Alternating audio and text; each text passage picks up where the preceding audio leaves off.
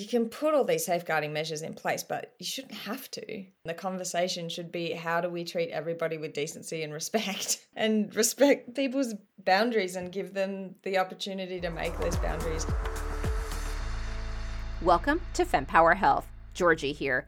Today's guest, Adie Delaney, recently gave a TED Talk about consent, and rightly so, it had over 1 million views. Why? Because she comes at it from a unique perspective. It's at the intersection of her 3 roles: directing a community circus program, teaching consent with a sexual harm prevention perspective, and as a multidisciplinary performer. This is a powerful conversation, and you will quickly learn that regardless of your gender identity or age, this episode is for you. And you will quickly learn that consent is beyond consenting about whether or not to have sex. So instead of me even trying to explain it, let's listen to this conversation with Adie, who comes to us from Australia. Before we dive into this topic of consent, why don't you tell us about yourself and how you also got into becoming a sexual harm prevention educator? You have a really broad, interesting background to have brought you to this space. So I do. I do. And I guess, so the short version is I'm the middle of 3 siblings, 3 girls. And I was the only child that my parents kept on a leash. I loved running around and climbing things and jumping off high things and trying to fly. But my mum is a physiotherapist, and she noticed that when I was 4, I couldn't touch my toes. And that was concerning to her. So she enrolled me in gymnastics, which I absolutely loved, but did not have a natural aptitude for, and didn't really enjoy the competitive side of it. So I continued in gymnastics all the way through school. Also didn't really enjoy school, didn't take to that, and spent most of my time just waiting to go to the gym. Yeah, then Mum found there's a circus university in Melbourne in Australia, and she was like, hey, you should go do this thing. And I was like, yes, I should, thank you. That's pretty much it. She found the circus school, I auditioned, I got in, I went straight from the end of school into that, got a degree in circus arts, and then travelled the world. I just started performing circus and doing that. I spent a decent amount of time in Europe, about a decade touring Europe with a number of circuses and flying trapeze companies. I felt the call back home in my late 20s. I also had an injury that needed some attention, and I knew that it wasn't really feasible to work full-time as a performing artist here in Tasmania, where I'm from. So my partner and I decided to give this side of the world a shot, came down, had some hip surgery. I opened a circus school and was just looking for something to fill that void, really. I was pretty done with performing full-time as a freelance artist. But yeah, I was looking for something else to challenge me, to push me. I wanted to learn again. And I made friends with someone who worked at a sexual assault support service, and they had just started this training department where they were going out into the community and educating people on sexual harm prevention, and were looking for people to join the team. So I interviewed entirely QBE, as I call it, qualified by experience, and just sort of reflected on my work as working with young people using circus as a tool for social change, and they saw those skills as applicable and transferable, and they were absolutely right. I did a very intense year of training and learning all about sexual harm and how to communicate about those issues, and that's what I do. I go into schools mostly and I talk to young people, but I work with entire communities, so parents and staff and teachers, and yeah, that holistic approach is really important to preventing sexual harm from happening in our communities. what you're doing with it and spreading the word through the TED Talk, and I'm sure many, many other avenues. I'm so grateful. And, I think when we go through these challenges in life and having to make these big decisions and our lives may not go in the path that we hope, they often turn into these amazing things that we offer to the world. And so kudos to you. And I'm so glad you found this. Yeah, that certainly happened for me. Yeah. And I think drawing the parallel between my two jobs is really what draws people's attention, is what circus can teach us about consent. And the way that I started seeing that was I felt that what I was saying to students in schools was what I was role modeling and demonstrating in my circus classes. And so the crossover started there and just started integrating parts of both into both.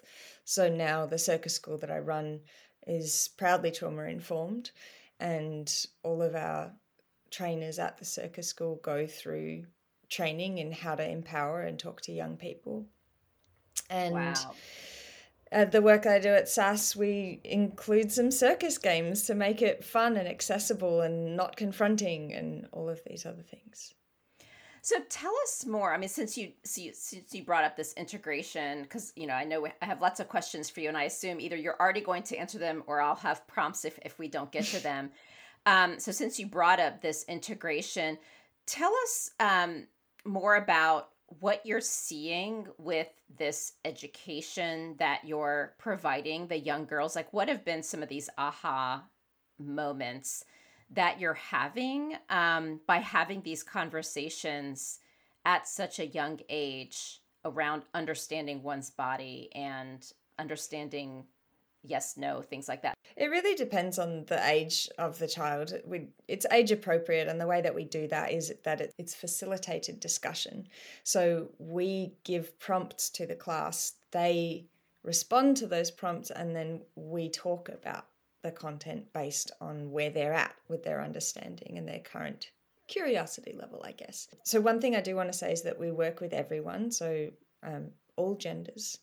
We don't do class segregation. We think it's really important for people to have these conversations among themselves with no hang-ups about, gendered stereotypes has been identified as one of the main drivers of sexual harm. So very important to make sure that people can have conversations within their communities. So what am I seeing? I guess the biggest aha moment for me, and things that I pass on a lot, is that you can't teach consent, which I realize is ironic coming from a consent educator, but it's the hill I'll die on. You can't teach consent. You can't walk into a classroom or tell kids, this is what consent is, this is how it works, off you go and do it. It has to be role modeled, it has to be shown, and it has to be embodied in every interaction that we have with anyone, not just young people. But it's not something that we have done in the past. So while we have this superficial understanding of what consent is and how it's supposed to work, we don't actually do that or show that, particularly to young people. And the example I give for that is we tend to offer choice where there is none, and we tend to not offer choice where there should be some. For example, and I'm a culprit of this as well, I'll say, do you want to get in the car? We have to go now. We have to go now. There's not a choice about getting in the car. So when I present it like a choice and the kid doesn't want to get in the car and they say no, I then have to disrespect that and show them, actually, your no didn't mean no, because I was going to do it anyway.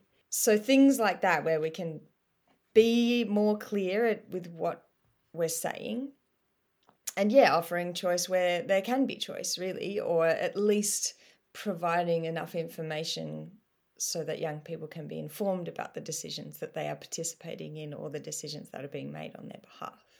So that's a big aha moment, is that you can't teach it. After I emailed you some suggested questions, I started thinking more about this, and you almost just said it here, which is, I think when a lot of us think consent, it's consent related to sexual interactions, whatever degree they may be, right? But, I thought a lot about this, and I'm curious what you think. I had a lot of stuff going on, and I finally just had my moment where I'm like, I can't do this anymore. And so I was able to, fortunately, through my work, take a month off. One of the things that I uncovered about myself is I realized I don't set boundaries.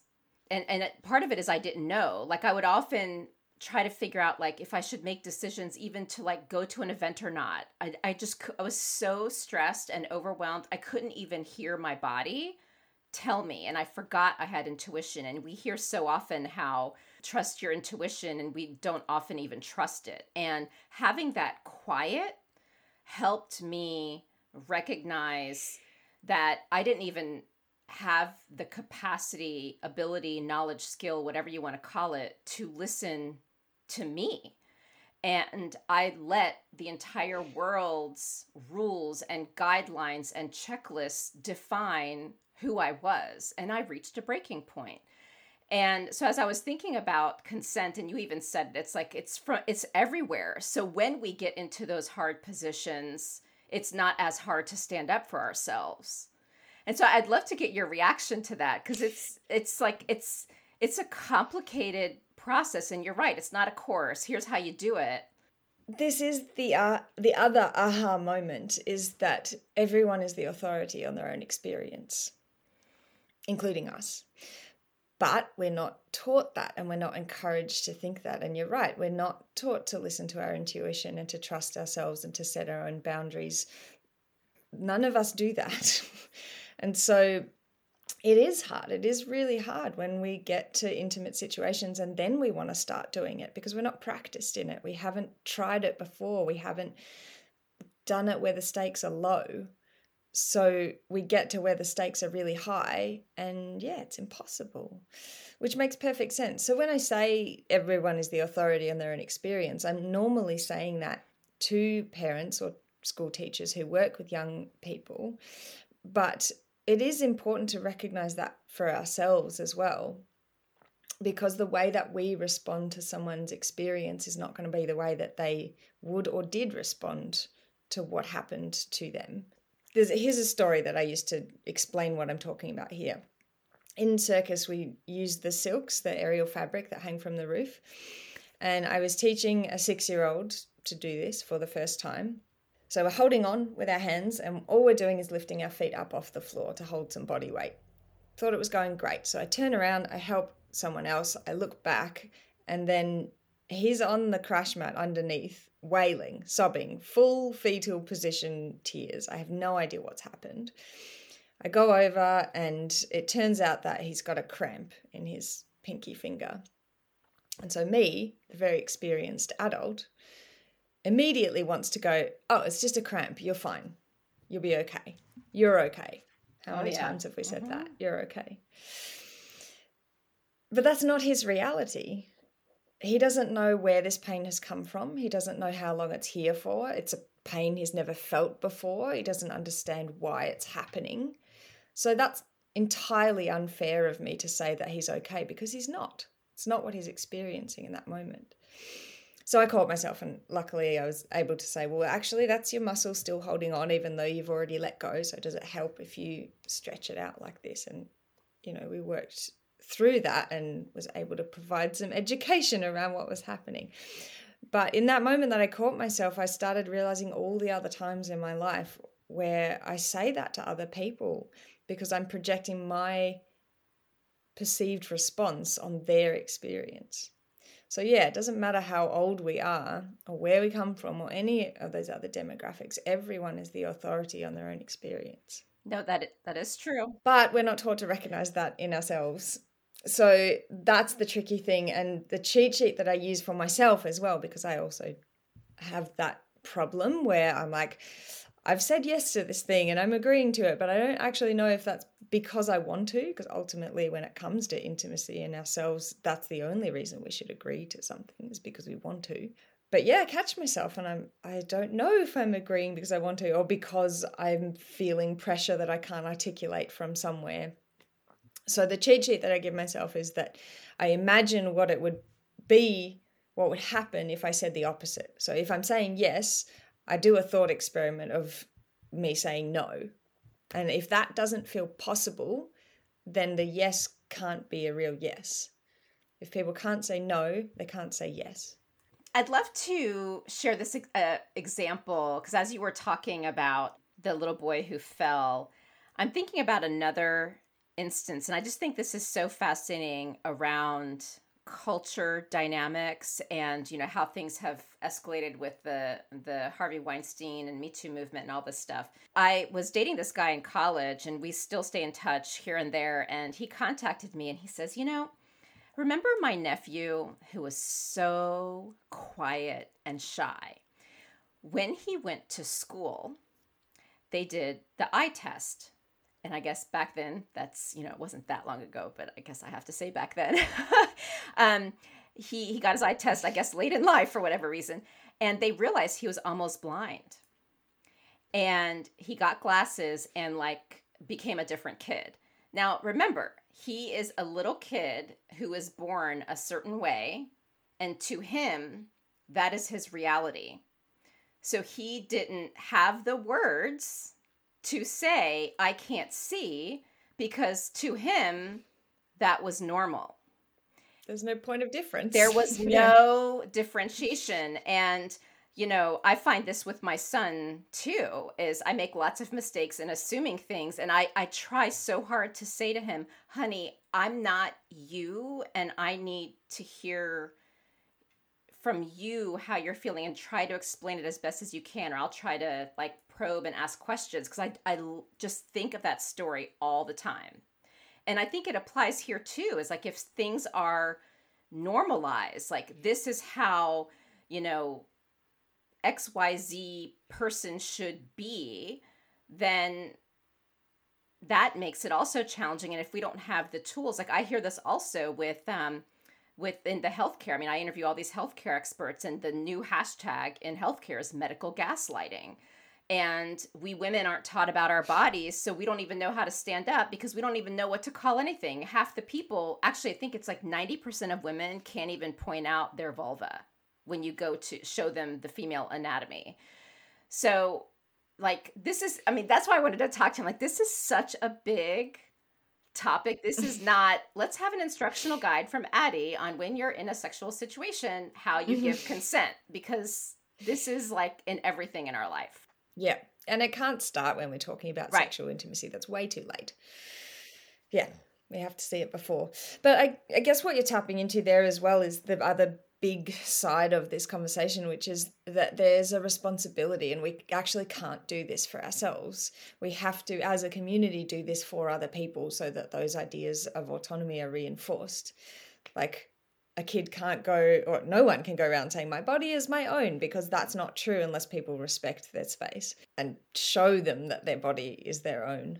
So yes, we do all have a lot of responsibility, and that comes in the way that we phrase questions and asking, does this person genuinely have an option to say yes or no? It happens all the time. I get to practice this all the time. You ask questions with an outcome that you intend, because otherwise you wouldn't be asking the outcome. So it's really important for the question asker to be clear that it's okay for whatever answer, and to respect that answer and to go with that. An example that happened to me the other day is I went into an organization I used to work in, and the coffee machine was on. There just wasn't anyone there making coffee. So I wanted to just jump around behind the counter and make a coffee like I'd done for years. But the person there didn't know who I was. And so I explained to them who I was, and I was like, it's totally fine. I've done this a million times. I'll just pop out there, make a coffee. I'll sort it out with the person on Monday. And I could just see that they were really uncomfortable with it. So that's on me. I have to be like, don't worry about it. Never mind. It's not a big deal. And I left, because yes, I did want a coffee. I did want to jump the counter and make it, and it wouldn't have been a big deal, but I was making them uncomfortable because they didn't want to say no. So I have to recognize that. That is a good example. And be like, it's okay for you to say no. What age range of children are you working with? Or are you working with adults as well? We work with school population. So we're generally starting with kids sort of 8 years old-ish. But I do this work with every person in the world that I talk to. Every interaction you have with anyone, I've got babies in my life, and you can practice consenting role modeling with them. That is true. Just, putting your arms out, and if they lift their arms, they want to come up. That's how it works. And if they don't have a choice, I'm going to lift you up now. Here we go. And that already is just letting them know that they're entitled to know what's happening to their body. But yeah, about 8 years old in schools. And we talk about intimacy, and which essentially is just any action that makes us feel close to someone else. So we talk about hugs and holding hands and playing games with our friends and sitting next to them at lunchtime and sharing secrets with them. And then how those things make us feel, or how those things should make us feel, and how they can make us feel. We talk a lot about feelings and relationships. So how does one handle, you're right. This is really about what is our own experience in the situation. But I think a lot of times, in many cases, like you even have been saying, we're not necessarily taught that that's okay. And so how does one, where we have this world where we're all trying to get used to setting boundaries, giving ourselves permission to speak up, this is just complex, and there's a long way we have to go. I think like the Me Too movement and others have accelerated a lot of this, but long ways to go still. So what tips would you have in these very nuanced situations, like when you're in it? So now we've talked about the prep of, it's really start with the small things, start with the easy things. So once you're in it, but then once you're in it, it can be hard because nothing is black and white. Plus, we're all still learning about having agency over our bodies, ourselves, our time, our minds, everything that we do not set boundaries with now. Yeah, and it is tricky. I think what's really important is actually understanding what the definition of consent is, because I don't think a lot of people do know. I deliver an 1.5 hour training just on consent because I can talk about it for hours. It's not permission. Permission is different. Permission is transactional, and the way that we talk about consent, it makes it sound transactional. It actually makes it sound like an object. So we have to change our language around consent. And I have been using consent in this interview, but more often than not, I will refer to whether or not we are consenting. Because when we say things like, I have consent, I got consent, I gave consent, it does make it sound like an object that we've passed to someone and that they possess from us, separate to us. And that is not correct. It's not accurate. It's reversible. It's ongoing, which means that someone can only ever be consenting in the moment that the thing is happening. And that becomes a whole lot easier when we're informed about what we're agreeing to. So that's where those pre-conversations come in and those check-ins. So for example, in a sexual situation, you've had a conversation about what you're into, what you're interested in, what you're definitely not keen on, what you're not sure about, but you're keen to try, that kind of stuff. So that when you are in the act of being intimate sexually with someone, they have a decent idea of where you might be feeling about what is currently happening. And if you are doing something that you were like, I love that more than anything, come at me, then they're going to be reading your body language and all of those other things and be relatively comfortable and safe in knowing that you're okay and getting all of that feedback. But if it's something that you've said, like, I'm super keen to try, that sounds great, they're going to be a little bit more attentive and checking in and being like, seems like you're still cool with this, like, those kind of check-ins. And obviously, like, I can't give scripted examples because every single person is an individual, but that's why it's really important to have clear, explicit conversations and get comfortable with those so that by the time we are sexually intimate with people, that's normal and that does feel comfortable. And actually the lack of that would be a red flag. So that's the key thing. We use the acronym FRIES in our education program, which is freely given, reversible, informed, enthusiastic, and sober. The E, the enthusiastic, yes, I think enthusiasm is a really good indicator that someone is agreeing to something. And I think it's particularly helpful when we're talking about sexual experiences, but that's one very small example where we're consenting. So more often than not, I like to think about the E as explicit communication, because I think that speaks to the nuance of consent. And there's also times where we're consenting to things like medical procedures because we understand the outcome and the consequences, and we want to participate in those things. The best example I can give for that is a tattoo. I don't necessarily want to sit through 3 hours of my skin being drilled, but I do want that tattoo. So absolutely, I'm agreeing to that. Sign me up. So yeah, the freely given part, we actually spoke about that already when we were talking about if someone can't say no, they can't say yes. But under that, there's also so much room to talk about power dynamics, and power dynamics being fluid and changing and coming from all sorts of different places. Like there's social power, there's informational power, there's so many ways that people might have more power than someone else in a situation that might influence their decision or their ability to say yes or no. The R is reversible, which I was just talking about, needing to happen in the moment. The I is informed, which is talking about things beforehand, understanding what you're agreeing to, also debriefing afterwards. The E, enthusiasm or explicit, and then S is sobriety, which we could talk more about that if you like. But I mean, it's pretty obvious why people can't be consenting when they're under the influence of drugs and alcohol. Yes. So it's funny because my brain is like permission versus consent.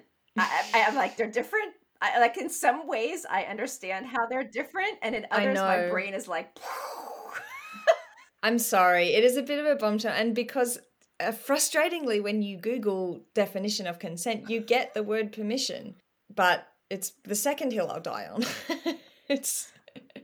We have a different word for it because it is different. I personally do not believe that people can sign a consent form. It's not a consent form, it's a permission form. It is only consent when we are agreeing to something to do with our physical bodies and our emotional health. So like the power dynamics, the social and some of these others that you were bringing up, maybe you can highlight some not so obvious examples so we can get just how pervasive this is. I'll give you a couple of examples. One example is a hypothetical couple of people that hook up. So they might be uni students. They might be in a town. They like each other. They meet each other through classes. They go on a date. One of them is from that town. The other person is not. So they go out to this party and everyone there is known to one of the people in that partnership. So who's got more power in that situation? Potentially is the person who knows the city, who knows the venue, who knows the people around them. The person who's hanging out with them has to make all of these connections. They don't necessarily know where the bus routes are if they want to leave. So there's a potential power dynamic there. However, if that other person is totally loaded and they are buying all the drinks all night, that creates a dynamic. There's the potential for someone to feel indebted to that person because they've been buying them drinks all night, they've been having a great time, they paid this VIP club fee, whatever. I don't know what people do when they go out at night anymore. That's not my jam. Then they go back to uni accommodation, and then uni accommodation is what it is. There's not a lounge room. They go back to someone's room and there's one place to sit, and that one place to sit is the bed. That says something. That creates an assumption, a dynamic. What if that person chooses not to sit on the bed? What are they saying then? And you see what I mean? Like the power dynamic and who holds the power in any given situation can change depending on where they are and who they're with and all of these other things. We often talk to young people about online stuff. Obviously, it's a huge issue. And the informational power that people hold. So when you've been friends with someone for a long time, they know lots of things about you. You might have said things to them that you wouldn't say to someone else. And so that affects how you behave around them, knowing that ultimately, if they wanted to, they could tell people things about you that you don't want other people knowing.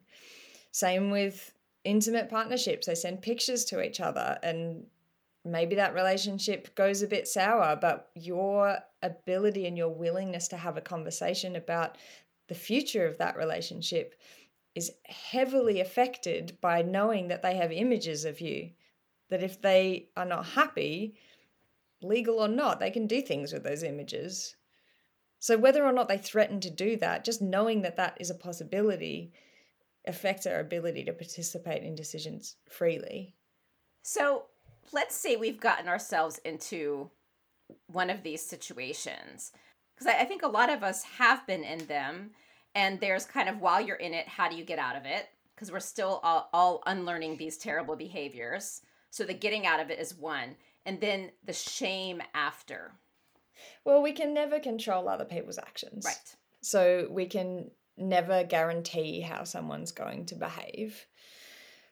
But this is, like, unfortunately, yes, I work for a sexual assault support service. So we do work on that end of things, and we work on the reactionary end of things sometimes, where we are dealing with what to do in less ideal situations and circumstances. But ultimately, my work is in primary prevention. So I'm about changing things so this stuff doesn't happen. And that is that collective responsibility that I was talking about. Because sure, we can talk about, like, making sure so-and-so, whoever, whatever, doesn't have access to your number, and people know where you are, and you can put all these safeguarding measures in place, but you shouldn't have to. That shouldn't be the conversation. The conversation should be, how do we treat everybody with decency and respect? and respect people's boundaries and give them the opportunity to make those boundaries. And we are living in, I don't normally say this word in training, but we are in a patriarchy, and that negatively affects everybody. And these gendered stereotypes put social pressure on people to behave in certain ways, and particularly men and boys. There are these sexpectations, these unspoken rules that the man is the instigator, and he's supposed to essentially harass a woman, and she's supposed to say no. She's supposed to play hard to get. And this social script creates harm, unfortunately. So yeah, we need to empower boys and men to be emotional and to have open conversations and respectful conversations, so that they also have experiences that are fulfilling and joyful and not confusing because they're scared to ask questions because it might show weakness and vulnerability. So yes, what can we do to keep ourselves safe is entirely the wrong question. And what can we do to create a culture where people feel comfortable to set their own boundaries? I genuinely can envision a world where boundaries are respected so much that people then feel empowered to go, I really want this. And that enthusiasm can start to come through, and people will trust it and know that it is coming from a genuine place. You know, I think about these young kids, because I'm, trying to be involved in the school system here where my son's at. And, we're hearing so much, and this is in the media too, it's that we're in a crisis. And as I'm listening to you, I'm like, is this the way to start getting through it? Is we focus on consent, full stop.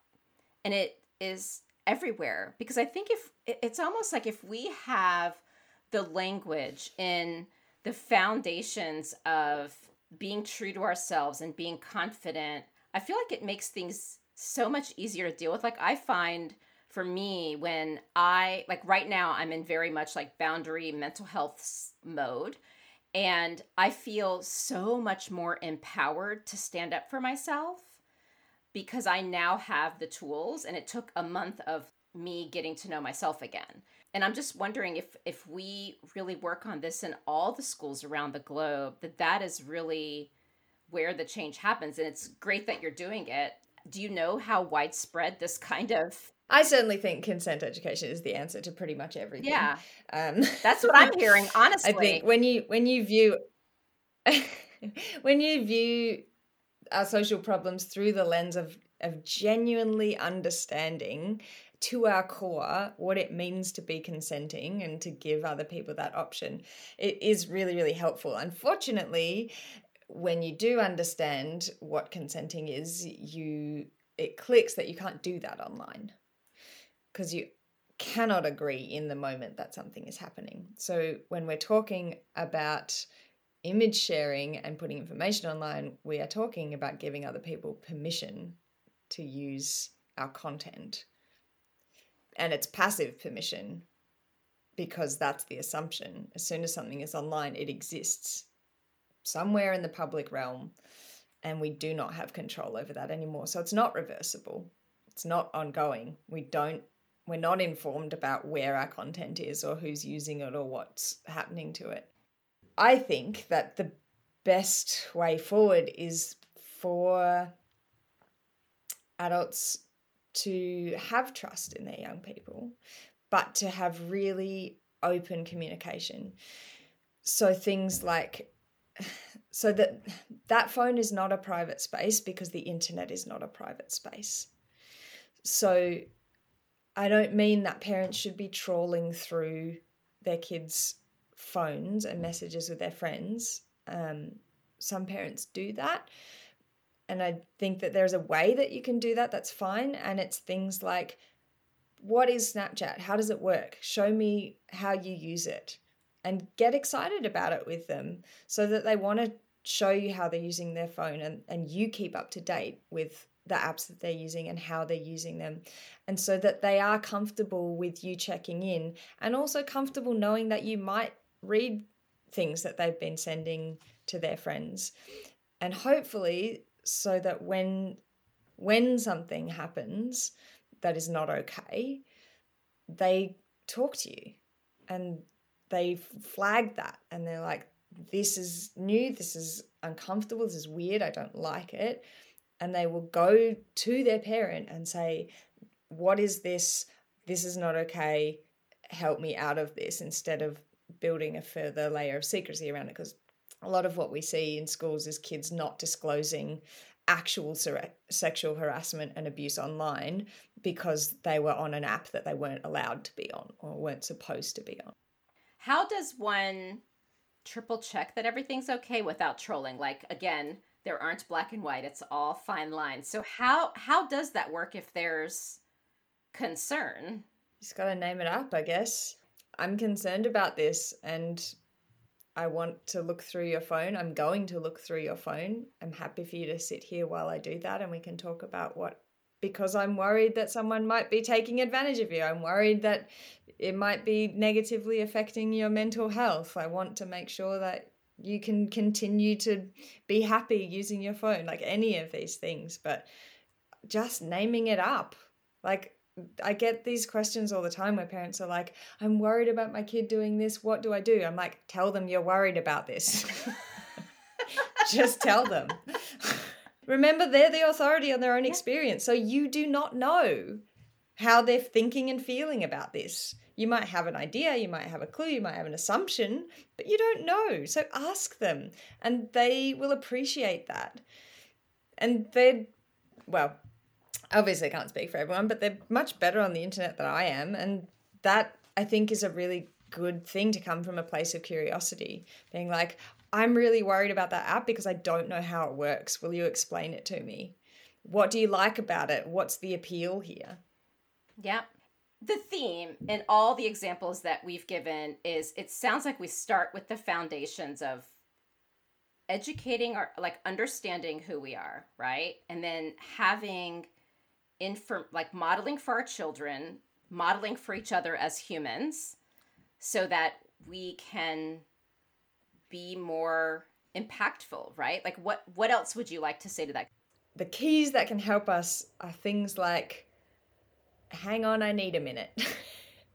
And actually better, it seems like you need a second. I'll wait. Ooh. Like, what a great tool. Like, or like, are you sure? Like, I think the cheat sheet I give people, because I am more about it's the responsibility rather than us exercising our right, because we can't exercise our right unless we're given the opportunity to from others, is time and choice. Those two things, they're kind of the keys. If you're not sure if someone is consenting, give them more time, give them more choice where possible. I would love to add to that too, is like asking more questions. Like, and I'm talking even in simple situations. Like, I walk away and I'm like, I was talking at someone. Why didn't I just ask a couple questions? Why didn't I pause? Let them talk more. Yeah, I've even followed up actually, because I'm not perfect at this. I'm okay at it, but yeah, I make mistakes, and sometimes I catch myself. And I sent an email to someone the other day because we were at a club, and they are a short friend, and the dance crew came out and they couldn't see, and I said, "Oh, do you want me to lift you up?" And they were like, "Oh, but I just picked them up and I held them up, and they watched the dance for a bit, and then I put them down. And then I got home and I thought about it, and I was like, I really, I didn't give them a choice. Like, I got carried away in wanting to do something good and fun for them.